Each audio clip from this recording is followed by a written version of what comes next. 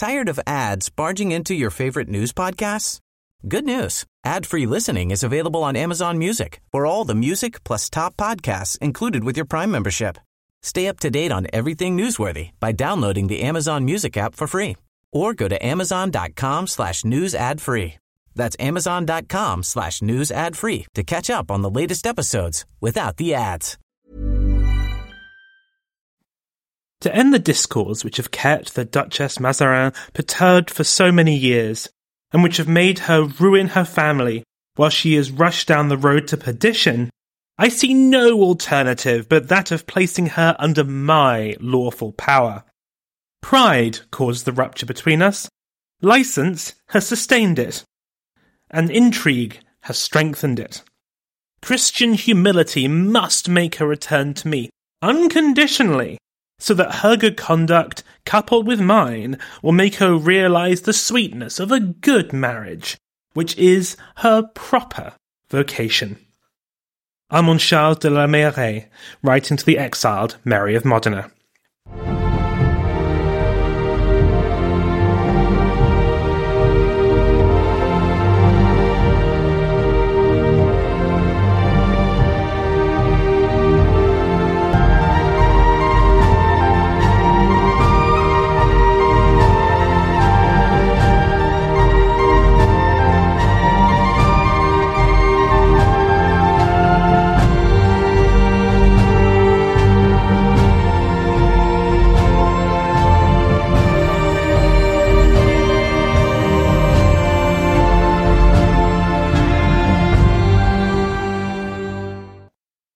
Hello, and welcome to The Other Half. Episode 5.10, Hortense Mancini, Queen of the Amazons. Last time, quite a while ago, Hortense Mancini was summoned by her uncle, the Chief Minister of France, to join him at the court of King Louis XIV. Shortly before dying, her uncle married her off to an abusive, religious zealot of a husband who made her life a living hell. After exhausting her legal options, she fled the country to join her sister Marie in Italy. Unfortunately, Marie's husband also turned out to be a wrong-'un, meaning that she had to run away back to France. Being a top-quality sister, Hortense went with Marie, but after narrowly escaping one of her husband's agents, elected instead to head for Savoy, whose duke was a former suitor of hers. When we left the action, the duke had died, with his widow making it clear that Hortense was no longer welcome in Savoy.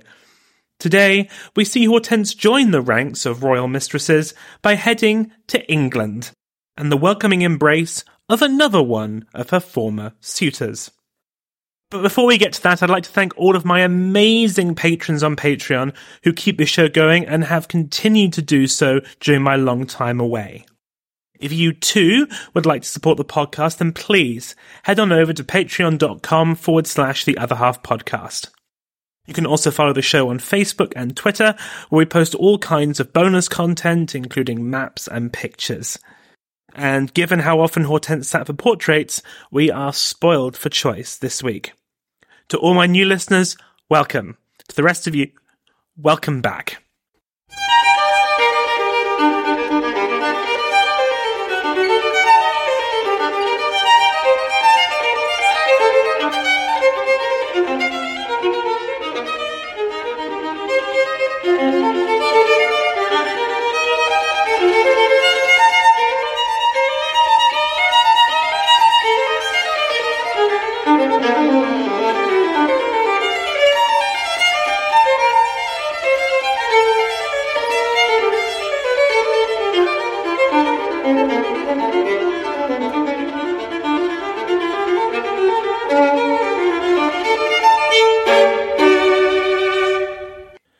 Why did Hortense Mancini decide to go to England when she was asked to leave Savoy?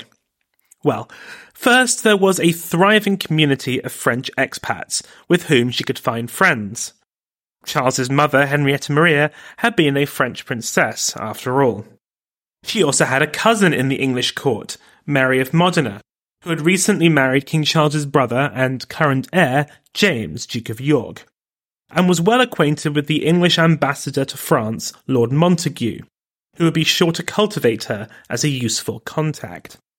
But perhaps most importantly, it was far, far away from her husband. While she remained on the continent, she would always be at risk. The English Channel had repelled invaders for centuries. It should hopefully keep Armand Charles' men away from her. It would not be an easy trip to get her from Savoy to London. The most direct route, of course, would be through France, but that would be far too dangerous. So she instead took a rather circuitous route via Geneva and then through various German states before making it to Netherlands and the port of Brill, which she reached in December 1675. Despite the care she was taking to avoid her husband's men, she was not secretive about her journey.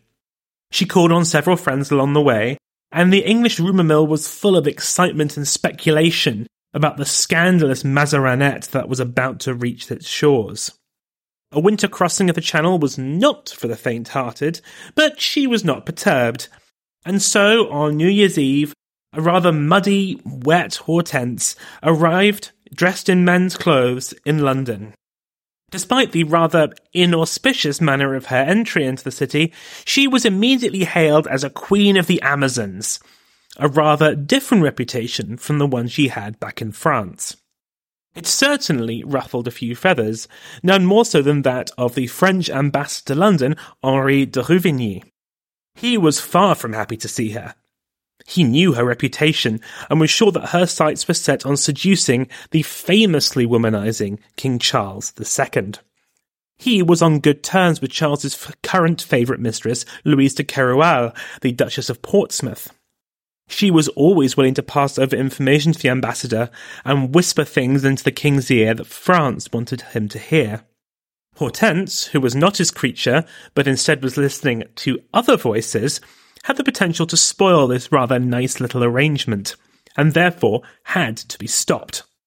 But the only way to get her out of England and back to France was to get King Louis to agree to full restitution of her wealth and property, as well as protection from her husband. And Louis was no more willing to do that now than he had been for the past decade or so. So the ambassador could only watch on in horror as Hortense worked her magic on King Charles. It wasn't exactly hard. Charles was known as the Merry Monarch, the Pleasure King.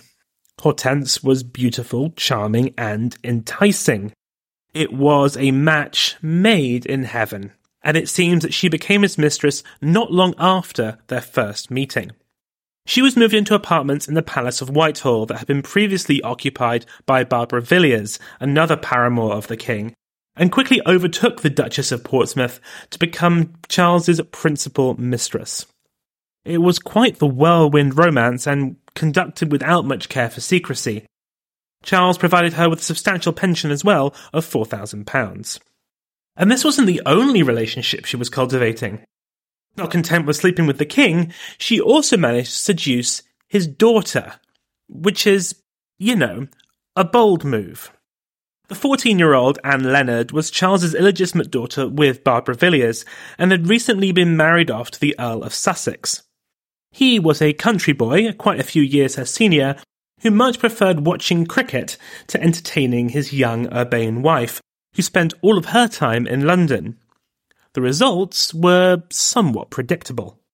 The young countess became infatuated, bowled over, you might say, with the sophisticated and enticing Duchess Mazarin, and the two became lovers. This was not quite the scandal that you might imagine. Passionate relationships between female acquaintances were not uncommon at the time, and in the libertine court of Charles II, many things were tolerated that might have otherwise been repressed. Indeed, they didn't hide their relationship, being frequently seen in St. James's Park at all hours together. Alongside their sexual relationship, Hortense took Anne under her wing, teaching her about how to hunt and fence. Indeed, they were once seen sparring in the park in their nightgowns. Imagine if there had been 18th century paparazzi with long lenses to capture that image. Unfortunately, though, for Anne Leonard, her husband was not too keen on this arrangement, and so summoned her back to his country estate. Anne refused, determined to stay with Hortense, and had to be forcibly removed to a French convent, a fate not dissimilar to the one that Hortense had suffered many years before. History doesn't record what Hortense thought about this, but I doubt she would have enjoyed seeing yet another woman she loved and cared for being taken from her by a jealous husband. Although she had apartments near the king, she principally lived in a house next to St. James's Park, and her salon became the talk of the town. While common in France, the salon was a relative newcomer to English society, and Hortense created a highly unorthodox one. It was a place of complete openness and freedom. Visitors could come and go as they pleased, stay for as long as they wanted, and do whatever they wished. While in France the salon was a predominantly female affair, while the academy was where men went to socialise, both sexes mixed in Hortense's salon. Everyone from artists and actors to political figures and foreign royalty passed through the salon. A frequent visitor was the new French ambassador, who reported back to Paris, quote, "We always stay there until midnight. The house is very pleasant and living there is very comfortable. I occupy a large chair by the fireside with one of the books that I take from the library. Madame Mazarin's temperament is as attractive as her appearance." But it was women that most flocked to Hortense's salon and most appreciated its air of liberty. For adventurous and curious women, it was nirvana. The writer, Marie-Catherine d'Aulnoy, described it as, quote, "the meeting place of all that was illustrious and witty in London. I went there often. Everyone recounted news there. There was gambling, good food, and the days passed like moments. Nearly every influential female thinker and writer of the day, from the playwright Susanna Carroll to the early feminist campaigner Mary Astle, either passed through the salon or was inspired by this exotic and liberated French-Italian exile. She had just the level of charm, danger, and sex appeal that kept enticing people and drawing them in. The closest relationship she developed in London, though, other than with the king, was with the exiled French writer Charles de Saint-Evremont. He was nearly twice her age and every bit as controversial a figure as she. He was an infamous libertine who had regularly courted scandal, serving time in the Bastille after angering Hortense's uncle, Cardinal Mazarin, before going to London. He had a biting tongue. One of his contemporaries said that, quote, "there was no one at court who was spared his mockery, but it was pointed wit that always found its mark."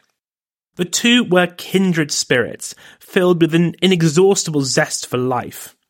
He described Hortense as having, quote, "the air, habit, and equipage of a queen of the Amazons. She appeared equally equipped to charm and to fight." They saw each other almost daily, and he was a valuable friend to her as he had years of experience in navigating court life. In particular, he was keen that she managed to keep King Charles happy, even as she carried on numerous affairs around him. Charles wasn't an exceedingly jealous man, but even he had his limits, and Hortense managed to test these with her turbulent affair with Louis I, the Prince of Monaco. He had only been visiting Charles's court, but became totally infatuated with Hortense. Saint-Evremont urged Hortense to break with Louis, but she had become extremely fond of the lovesick prince, and so ignored her friend. Louis delayed and delayed his departure, and became more and more open with his affections to the point where even Charles decided that he was being mocked, and so withdrew Hortense's pension. This was a perilous situation, as Charles had the power to send her away from England, and potentially leave her with no choice but to return to her husband's clutches. However, Hortense came to her senses, and made a very public show of repentance. One imagines Saint-Evremont would not have been shy in saying, "I told you so."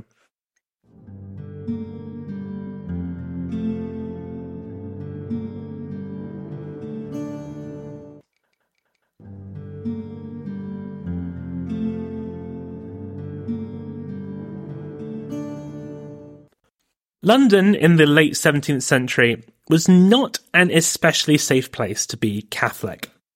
While the king, whose mother, let's remember, had been a Catholic and was also married to one, was in favour broadly of religious toleration, Parliament was as strongly Protestant as it had ever been. It was also extremely worried about the succession. Charles had no legitimate children, meaning that the throne was due to pass to his brother, James, an openly Catholic man who was also married to one. There were numerous rumoured Catholic plots to assassinate Charles, with the most famous being the so-called Popish plot. Now, I'd love to talk more about this conspiracy because the man behind it, Titus Oates, led a wild life almost as extraordinary as Hortense. He was a famous idiot and a liar who had gained a notorious reputation for homosexuality while at Cambridge and had twice been fired from jobs as a vicar and naval chaplain for perjury and so-called sexual deviance. He went to the continent where he either converted to Catholicism or pretended to, his motivations are unclear, but after spectacularly failing to make it as a priest, he returned to England and began a new life as a sort of 17th century Alex Jones or perhaps Joe McCarthy. He teamed up with a fanatically anti-Catholic clergyman called Israel Tongue and penned a lengthy treatise about a deep state Catholic plot to assassinate the king and his brother, and named hundreds of prominent people as plotters. Given his background, it's hard to fathom why anyone would have believed Oates, but in such a febrile time, his accusations were taken very seriously. There were hearings, trials, and mass public hysteria. There were rumours of a second gunpowder plot, and countless lives were ruined through false accusations or lost through lynchings or miscarriages of justice.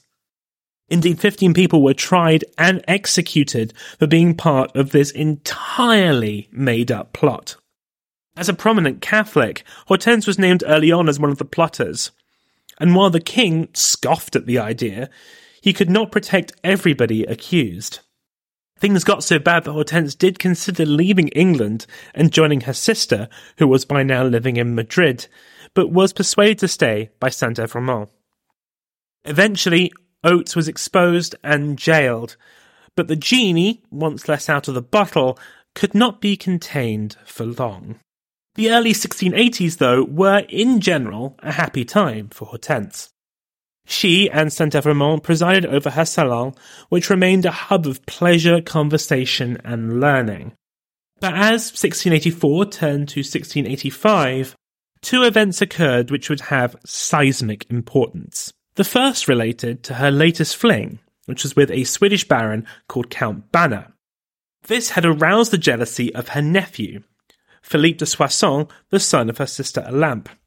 He had been staying in London and had grown infatuated with his aunt, to the extent that he called out Banner and killed him in a duel. Soissons fled to escape arrest, but the taint of scandal again hung over Hortense. English society quickly forgave her, but it further damaged relations with her family. But worse was to come. On the 5th of February 1685, King Charles invited some friends over for a night of gambling and debauchery that the diarist John Evelyn wrote about with total disgust. Quote, "I can never forget the inexpressible luxury, profaneness, gaming, and all dissoluteness, and as it were total forgetfulness of God, it being Sunday evening, which this day I was a witness of. The king sitting and toying with his concubines, Portsmouth, Cleveland, and Mazarin, a French boy singing loved songs in that glorious galley, whilst about 20 of the great courtiers and other dissolute persons were at basset around a large table." 6 days later, the king was dead. While he had lived, Hortense had a steady protector. But now, with him gone, things were much less secure. Her problem was not the new king. King James II of England and 7th of Scotland agreed to keep up her pension, and Hortense was close to his wife, Queen Mary. No, the issue was that the new king's rule was inherently unstable due to his Catholic faith, one of course that Hortense shared, and her closeness to the new regime was therefore dangerous. It was well known that she was a conduit to the king's attention due to her close relationship with the Queen, and his chief minister, the Earl of Sunderland, and many sought to leverage their relationships with Hortense to get closer to the royal ear. James and Mary were childless, though this was not for want of trying. Indeed, Hortense had often been a rock in Mary's grief, as she suffered several miscarriages and the death in infancy of what children were successfully delivered. The English establishment chafed under the rule of their Catholic king. His childlessness was their one consolation, as, when he died, the throne would pass to his Protestant daughter Mary from his first marriage, who was married to William, the Prince of Orange. But everything changed in 1687, when Mary finally gave birth to a healthy son, Prince James. Just as before with the Popish plot, rumours swirled of a conspiracy. It was said that the Queen was known to be barren, and the King impotent after a bout of venereal disease. How typical of these godless Catholics. It was not possible that she could have given birth to a son, or that James could have fathered one. How convenient! No, it must be a trick. No matter that 30 people had witnessed the birth, there must have been a cover-up. The child was not Mary's. He must have been brought in by secret, smuggled in a warming pan. Those of you who have been with me since the Queens of England days will remember this story, and I would encourage you to listen to my episodes on Mary of Modena if you want to know more. Suffice it to say that things quickly spiralled out of control, and would eventually lead to William of Orange leading an invasion of England on invitation of English Protestants, leading to the collapse of James's rule and his fleeing into exile. The Glorious Revolution. All that time England was conquered by the Dutch, whichever bit of branding takes your fancy. No matter which way you swing it, though, this was terrible news for Hortense. Both Charles and James, through his wife, had close personal relationships with her that kept her safe and secure. But William and Mary didn't know her. And more to the point, they had come to the throne as part of an anti-Catholic wave backed by some of the most influential people in the land. After having lived through a period of relative security, her world was plunged into uncertainty. This is summed up by the early days of the new regime. One of William and Mary's first actions was to grant permission for Hortense, Charles de Saint-Evremont, and their community of French émigrés to remain in London and guaranteed their safety. But she was also ordered to leave her apartments in the Palace of Whitehall and seek lodgings elsewhere. Parliament went even further, petitioning the king to banish Hortense from the kingdom. Now, I spent quite a bit of time digging through the dusty pages of the Parliament archive. Well, actually no, it was a website, but where's the romance in that? Hoping that there would be some juicy and choice words in there to express why they wanted to expel her from the kingdom. But no, here it is in its entirety. Quote, "Resolved, that a humble address be presented to His Majesty, by such members of this House as are of His Majesty's most honourable Privy Council and Colonel Birch, that the Duchess of Mazarin may be removed out of His Majesty's dominions." A few days later, the king passed on his response. Quote, "His Majesty was pleased to say that he would consider of it and return an answer." That is a holding response, if ever I heard one. Basically, he told them, "I'll think about it," and then promptly went on with doing something far more important. Broadly, William seems to have been perfectly content to leave her be. So long as she didn't cause any trouble, she could stay in her house in St. James's Palace and continue to host her salon. And that salon was continuing to thrive. Ever since Louis XIV had revoked the Edict of Nantes, which had guaranteed religious toleration in France, French Protestants, known as the Huguenots, began to flock to England, and many of them began appearing in Hortense's salon. She didn't care about their religion. Her salon had always been a melting pot of men and women of all sorts of political, social, and religious persuasions. Indeed, she continued to spend money decorating it, with one of her friends describing it in the 1690s as being a, quote, little palace. Even so, there is no doubt that her position was weaker than it had been before. And like a shark in the ocean, her husband smelt blood. So yes, unfortunately, we must bring back to the stage Armand Charles de la Mairie. how I have loved not thinking about him these past few months. In a shocking turn of events, England and France were currently at war. And with the new regime in power in London, surely now nothing could prevent him from forcing his wife back into his bed. The exiled King James and his wife Mary had recently been welcomed to the court of Versailles. Armand Charles decided to write to his wife's newly arrived cousin, once again announcing that he would bring her back to France. It is a long, self-righteous letter, infused with the odour of a man with a total lack of self-awareness or empathy. I quoted part of it at the start of this episode, and it is nothing less than a laundry list of his wife's faults, and a dismissal of her grievances against him. He rails against her, quote, insolence, and complains about her constant wish for him to return the money he had taken from her. His excuse, quote, my religion forbids that I should defer to her, because that would be the most fantastic of all cowardice, and both of us would damn ourselves with such soft usage. She in ardently desiring our separation, and I in weakly submitting to her. Indeed, this letter is nothing short of deranged.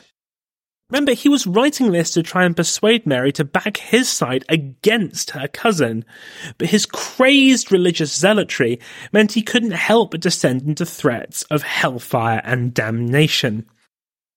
Quote, God expects her to renounce for good her contrary ways, which are as little capable of saving her as it is possible for me to take heaven by storm. If she continues to deny these truths, then I shall have to go on struggling against her with all my strength. And even if I fail to make her holy in spite of herself, I shall save myself at least by the righteousness of my intents and by my staunch faith. I swear it here. Menaces, prayers, rewards, punishments, the loss of fortune, or even of life itself will never deter me from being the persecutor of Madame Mazarin. But you must also believe me when I say that if she is willing to return to me, I will be the most gentle, the most humble, the most tender husband that anyone can imagine. It really is the measure of this man that he wrote that, expecting not only to be believed, but that it would entice a woman to betray her cousin. Everyone in Versailles knew that he was in the wrong. One French noblewoman wrote to her daughter around this time, quote, it would be difficult to exaggerate how stupid he really is. He is mad. He dresses like a pauper. He keeps repeating that she has to return to him. To him! Good God, Saint-Evremond is right when he says that she should be excused from the normal rules. One only has to look at Monsieur Mazarin to see why. But while polite society had clearly made its mind up about the Mazarins, the legal system was a different matter. Armand Charles was incredibly litigious, not only against his wife but on a succession of moral causes. He had enriched the legal profession and had accessed the finest lawyer around, a man called Claude Erard. Divorce was not legal in France, but a couple could obtain a legally authorised separation that would divide their property between them. But how that was done was very much up to the court, and so lawyers on both sides used every trick in the book to sway the judge or magistrate, including engaging the murky world of the gutter press. Claude Erard was a master of this. He wrote up his arguments in a pamphlet and distributed it around England and France. In it, he painted Hortense as a fallen woman, whose every action in the years since she had fled her husband had been a disgrace. He unfavourably compared her to the exiled Mary of Modena. Quote, the Queen devoted herself wholly to the care of salvation in eternity, the exercise of our religion. Madame Mazarin gave herself up to the follies of the age, and seemed to have no aim but to ruin herself and others. The Queen made it her business to gather the elect into her palace and turn it into a house of prayer and edification. Madame Mazarin made her house a public rendezvous for gaming, pleasure, and gallantry, a new Babylon where people of all nations, sects, and tongues marched confusedly together under the standard of luxury and fortune.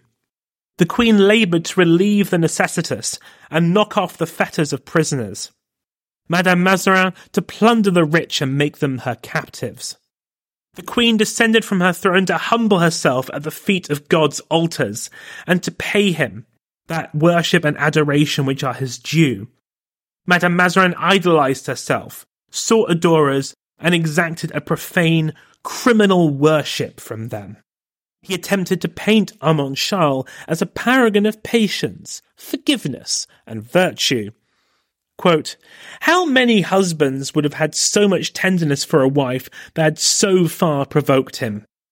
How many would have shut their gates against her, and being in the flower of their years deprived of the sweets of conjugal society by her caprice, would at least have given themselves the liberties and diversions of a single life at an age when they are at their most agreeable." And he then tried to persuade the court, and those reading the pamphlet, that reason must prevail. Quote, "But since she is deaf to the voice of her husband, and since through ill advice she is obstinate in her denial of what is due to him and to herself, he is obliged to give recourse to you, gentlemen, who know her true interest better than herself, that your prudence may supply the deficiency of hers, that through the fear of those pains which she has made herself obnoxious to, she may be compelled to accept those advantages which are offered to her, and that you may, by law, oblige her to that which would be her sole desire if she knew her own interest."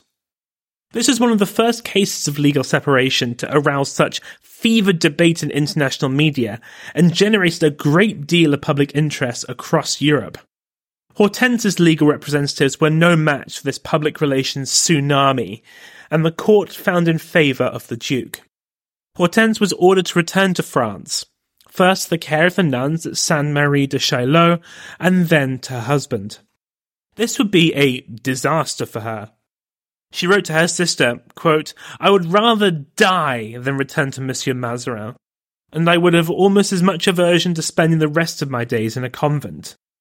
While the French court had no power to compel her to leave England, her situation was still perilous. Her debts were mounting, and now she had no hope of ever extracting the money owed to her by her husband. There was, though, still a great deal of sympathy on both sides of the Channel for Hortense, who was seen by many to be the victim of a boorish and crazed man. She pleaded her case to family and friends, writing in one that, quote, "I stayed longer than I should have, and as long as I could with a husband who was so opposed to me. In the end I left for good reason a man who I had been attached to out of obedience. My just disengagement cost me the wealth that the world heard so much about. But liberty is never too dear for those who deliver themselves from tyranny." And she would cling to that liberty, but the next few years would not be kind to Hortense. Her financial situation continued to get ever more straitened, with her moving house twice in the 1690s, each time downsizing to something more affordable. In each of these homes she hosted her salon and continued to receive guests and gamble away her meagre allowance. But it wasn't the same. London wasn't as exciting a place for Hortense anymore. The new regime ran a far more austere court than its predecessors, particularly after the death of Queen Mary in 1694. The war with France expanded and deepened in intensity, especially after a failed invasion of Ireland by the exiled King James. Anti-French feeling was intense, meaning that many of the French exiles fell in firmly behind the English cause. Hortense could never do that, much to the frustration of Saint-Evremont, who urged her to be more strategic. He told her, quote, "You must do as I do. I always have an unwavering attachment to the present government in which I reside." But that was not how Hortense was wired. In the words of her biographer Elizabeth Goldsmith, quote, "Her feelings were never hard to read. She pursued her pleasures openly, confronted her enemies, and held fast to her friends. She could not cheer on English victories in the war when so many family members were fighting on the French side. When her son-in-law was killed at the Battle of Steenkirk, her friends rallied behind her to keep her spirits up. They wrote to her that they were drinking to her health.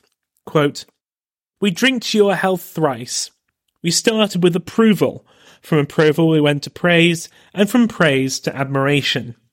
As tenderness and pity are mixed with praise, while drinking we regretted the misfortune of your condition, and I had difficulty stopping all the murmuring against Providence for having made the daughter a widow instead of the mother. I can imagine that last sentence raising a wry smile from Hortense. The war ended in an uneasy peace in 1697, but things didn't get easier for her. We don't know much about the next few years, only snippets. She began an affair with the Earl of Albemarle, a nobleman 20 years her junior. A fellow libertine, he was drawn to the infamous Hortense Mancini, and would often be found sneaking around to her home once her guests had departed. Around this time, her daughter, Marie Charlotte, came to visit. She had had an extremely turbulent life, having rebelled against her father to marry a man of whom he disapproved. It's not clear why, but Saint-Evremond rather cheekily suggests it's because he had been a, quote, intimate friend of his father, and so he viewed this match as being incestuous. He had locked his daughter away in a convent, only for her to climb the walls and run away to Brussels, of all places, to elope. The marriage, though, was a failure, with the husband following his father-in-law's example of locking his wife up in a convent. Not being afraid to repeat the same trick twice, Marie Charlotte escaped again, and went on to live a travelling life of adventure that eventually drew her to London.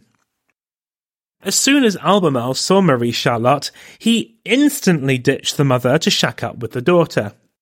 Hortense was distraught and outraged by this betrayal. Perhaps this was a touch of vanity. She wasn't the sort of woman who was abandoned for another. She was the temptress, not the third wheel. She used her influence with the king to have her daughter deported to Holland, but this backfired when Albemarle simply followed his lover across the channel. In her misery, her drinking increased to such a degree that her friends became extremely concerned. She retreated from society, no longer seeing friends, and began to talk of taking a, quote, final retreat, which only increased their worry, prompting Saint-Evremond to write what turned out to be his last letter to her. Quote, "The horrible retreat that you speak of would be no more so for you than for me. Your strength makes me believe that you will endure for a little longer. The poor state of your affairs and your good sense should keep your mind from latching on to the hope of imaginary and false relief." However, she refused food and company and drank in ever-increasing quantities.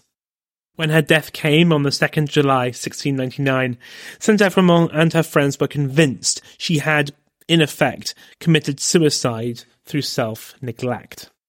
She was deeply mourned, not least by Saint-Evremond, who wrote in a letter, quote, "Madame Mazarin cared little for the injustice that nature did her, for no one ever died with so much resignation and fortitude. I am afflicted every day by her loss." She was finally at peace. Or so you might have thought, but the drama of her personal life would not end with her death. Because it is time, one last time, to return her husband to the stage.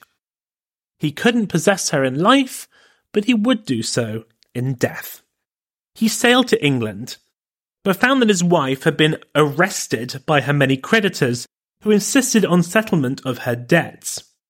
After decades of refusing to send Hortense any money, after court battles, scandal and acrimony, Armand Charles was forced to hand over a great deal of money, which would have greatly amused Hortense, I'm sure. Thus began an absolutely absurd spectacle of Armand Charles taking his wife's coffin on a tour of all of his estates in northern France. All the places, if you remember, that she absolutely detested. He now could finally control his wife and do with her what he wished. No matter that she was in a coffin, it's the principle that counts. It's a measure of the man that I am both astonished and entirely unsurprised by this act of petty malice. Finally, after 4 months on the road, he finally set her to rest. Not in the Mazarin family tomb, oh no. the least he could do was far too much for him.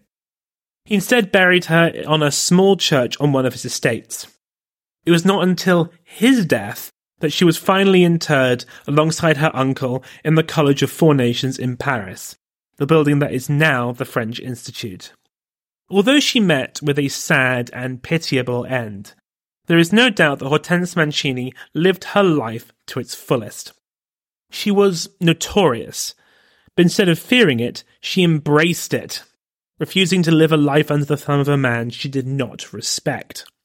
It's been argued that she was one of the first media celebrities, and certainly inspired generations of women who fought against oppressive societal norms. She was the first non-royal Frenchwoman to print her own autobiography in her own name. She was one of the first to travel for pleasure, and inspired liberal thinkers to question whether or not it was right for women not to be able to live their lives freely. But, predictably, Saint-Evremont can sum her up better than I ever could. Quote, "She was the most beautiful woman in the world, with a beauty which kept its brilliance to the very last moment of her life. She was the greatest heiress in Europe. Misfortune reduced her to poverty, but, magnificent without any wealth to her name, she lived more honourably than the richest knew how to live. She died seriously, with a Christian indifference to life."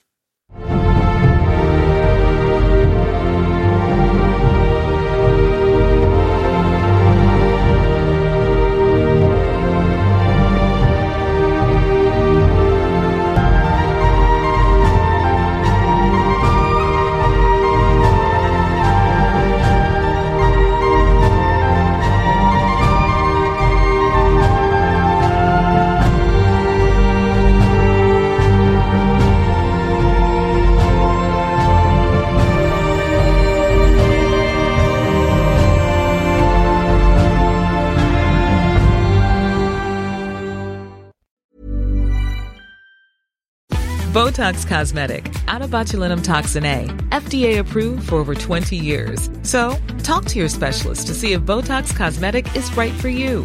For full prescribing information, including boxed warning, visit BotoxCosmetic.com or call 877-351-0300. Remember to ask for Botox Cosmetic by name. To see for yourself and learn more, visit BotoxCosmetic.com. That's BotoxCosmetic.com. Tired of ads barging into your favorite news podcasts? Good news. Ad-free listening is available on Amazon Music for all the music plus top podcasts included with your Prime membership.